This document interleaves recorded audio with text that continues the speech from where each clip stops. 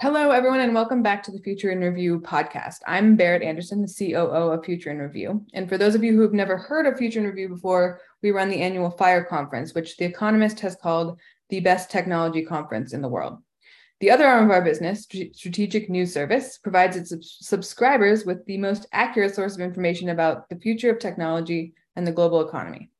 So if you enjoy these video updates that we do, we ask that you think about signing up for a free trial of the Strategic News Service Global Report. You can do that at the link below this video. And I'm here today with Mark Anderson, who is the CEO of Strategic News Service, the chair of Future in Review, among many other things, and a regular contributor to the Global Report. In fact, the founding creator of the Global Report. And we're going to be talking about his recent special alert to SNS members. So if you are already an SNS member, you would have gotten this in your inbox over the weekend.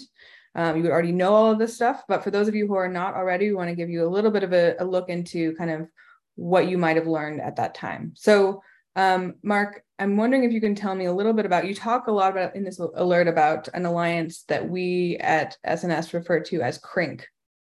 So what is CRINK and why are you issuing a special alert about them?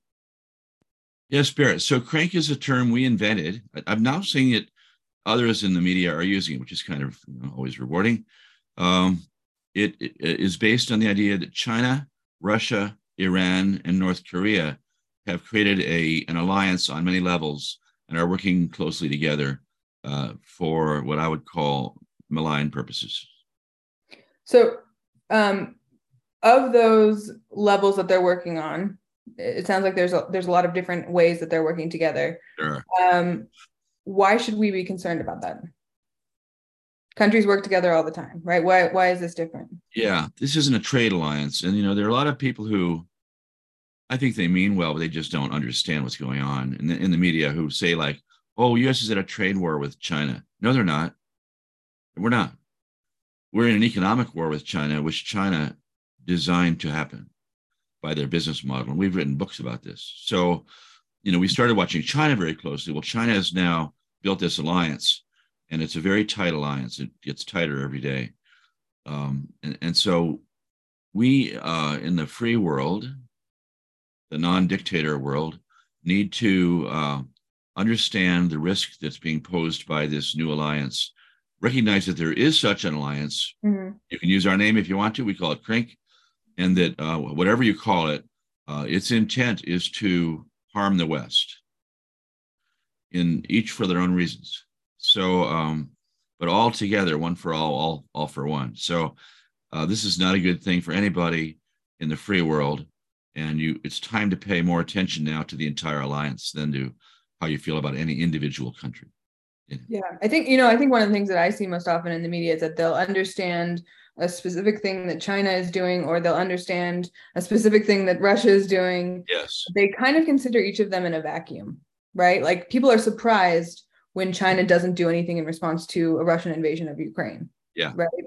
Yeah, that's right. And that's not, if you understand that alliance, it's not a surprising thing at all. It's of course what they were going to do the whole time.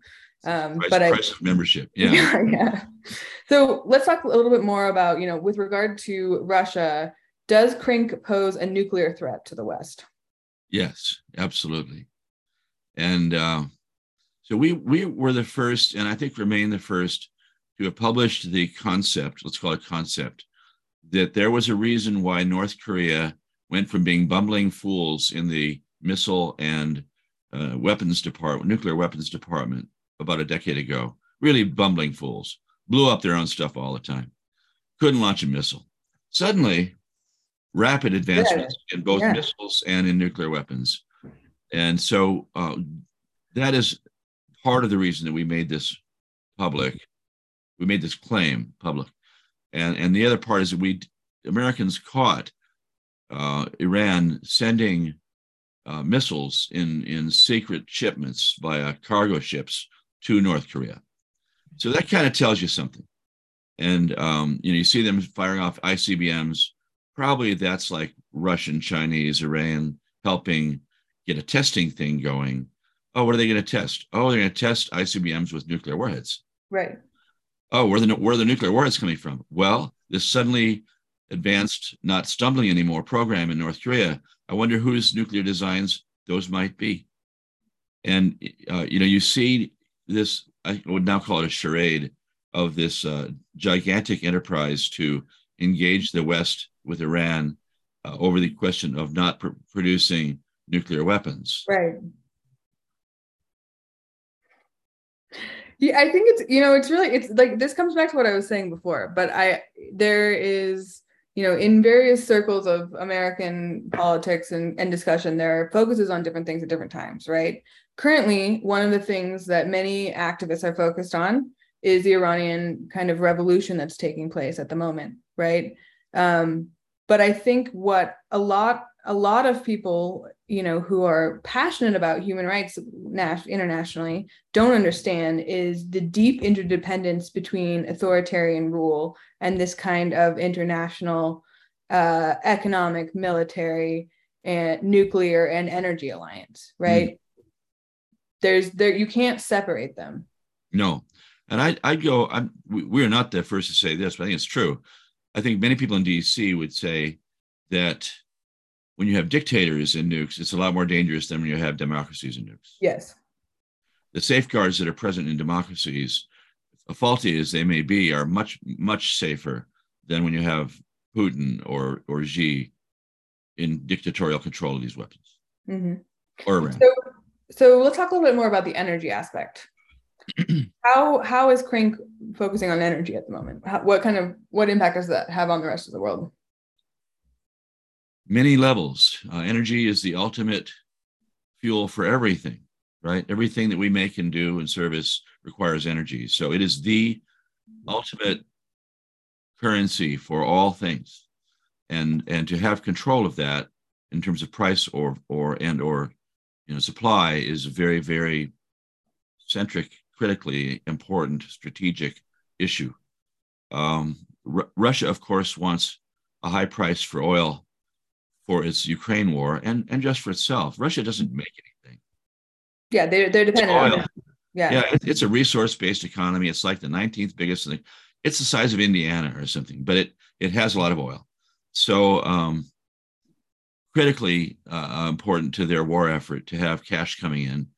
And of course, the Saudis just stepped in through OPEC Plus and reduced 2 million barrels a day. So they're helping drive this. The Saudis have their own issues. The Saudi family is such profligate spenders that I calculate they need to have about $110 a barrel to break even on all those golden limousines in London. So it's cost a lot of money to do that, and they need the money. So and to spread terrorism everywhere, which they do on the Sunni side, right? Iranians do it on the Shia side, and then the Saudis do it on the Sunni side. So all that said, when you jack up the price of oil, you're creating more inflation and you're creating a lot of problems. And so the thing that we saw recently was China as the dishonest broker here, where the West thought we could stop the Ukraine war by sanctioning Russia's fuel. Right. And immediately, of course, the CRINK members started buying more to replace those in the West who were the customers. But what it took a while to find out was that China then was reselling the oil or natural gas to Europe, which of course is happy to buy it because they need it desperately by Russia. Yeah. So you can't make this stuff up. So then, of course, right after I published this, within 24 hours, China stopped selling natural gas to Europe. I think for the same exact reason. It sounds funny because they were probably told by Russia to stop it because Russia wants to hammer Europe. Yeah. So they did. So, you've got a really interesting, very tightly, these are not a loose bound bunch of friends. These are very tightly entwined economies. Acting in deep coordination. Acting minute by minute in coordination for military and economic purposes.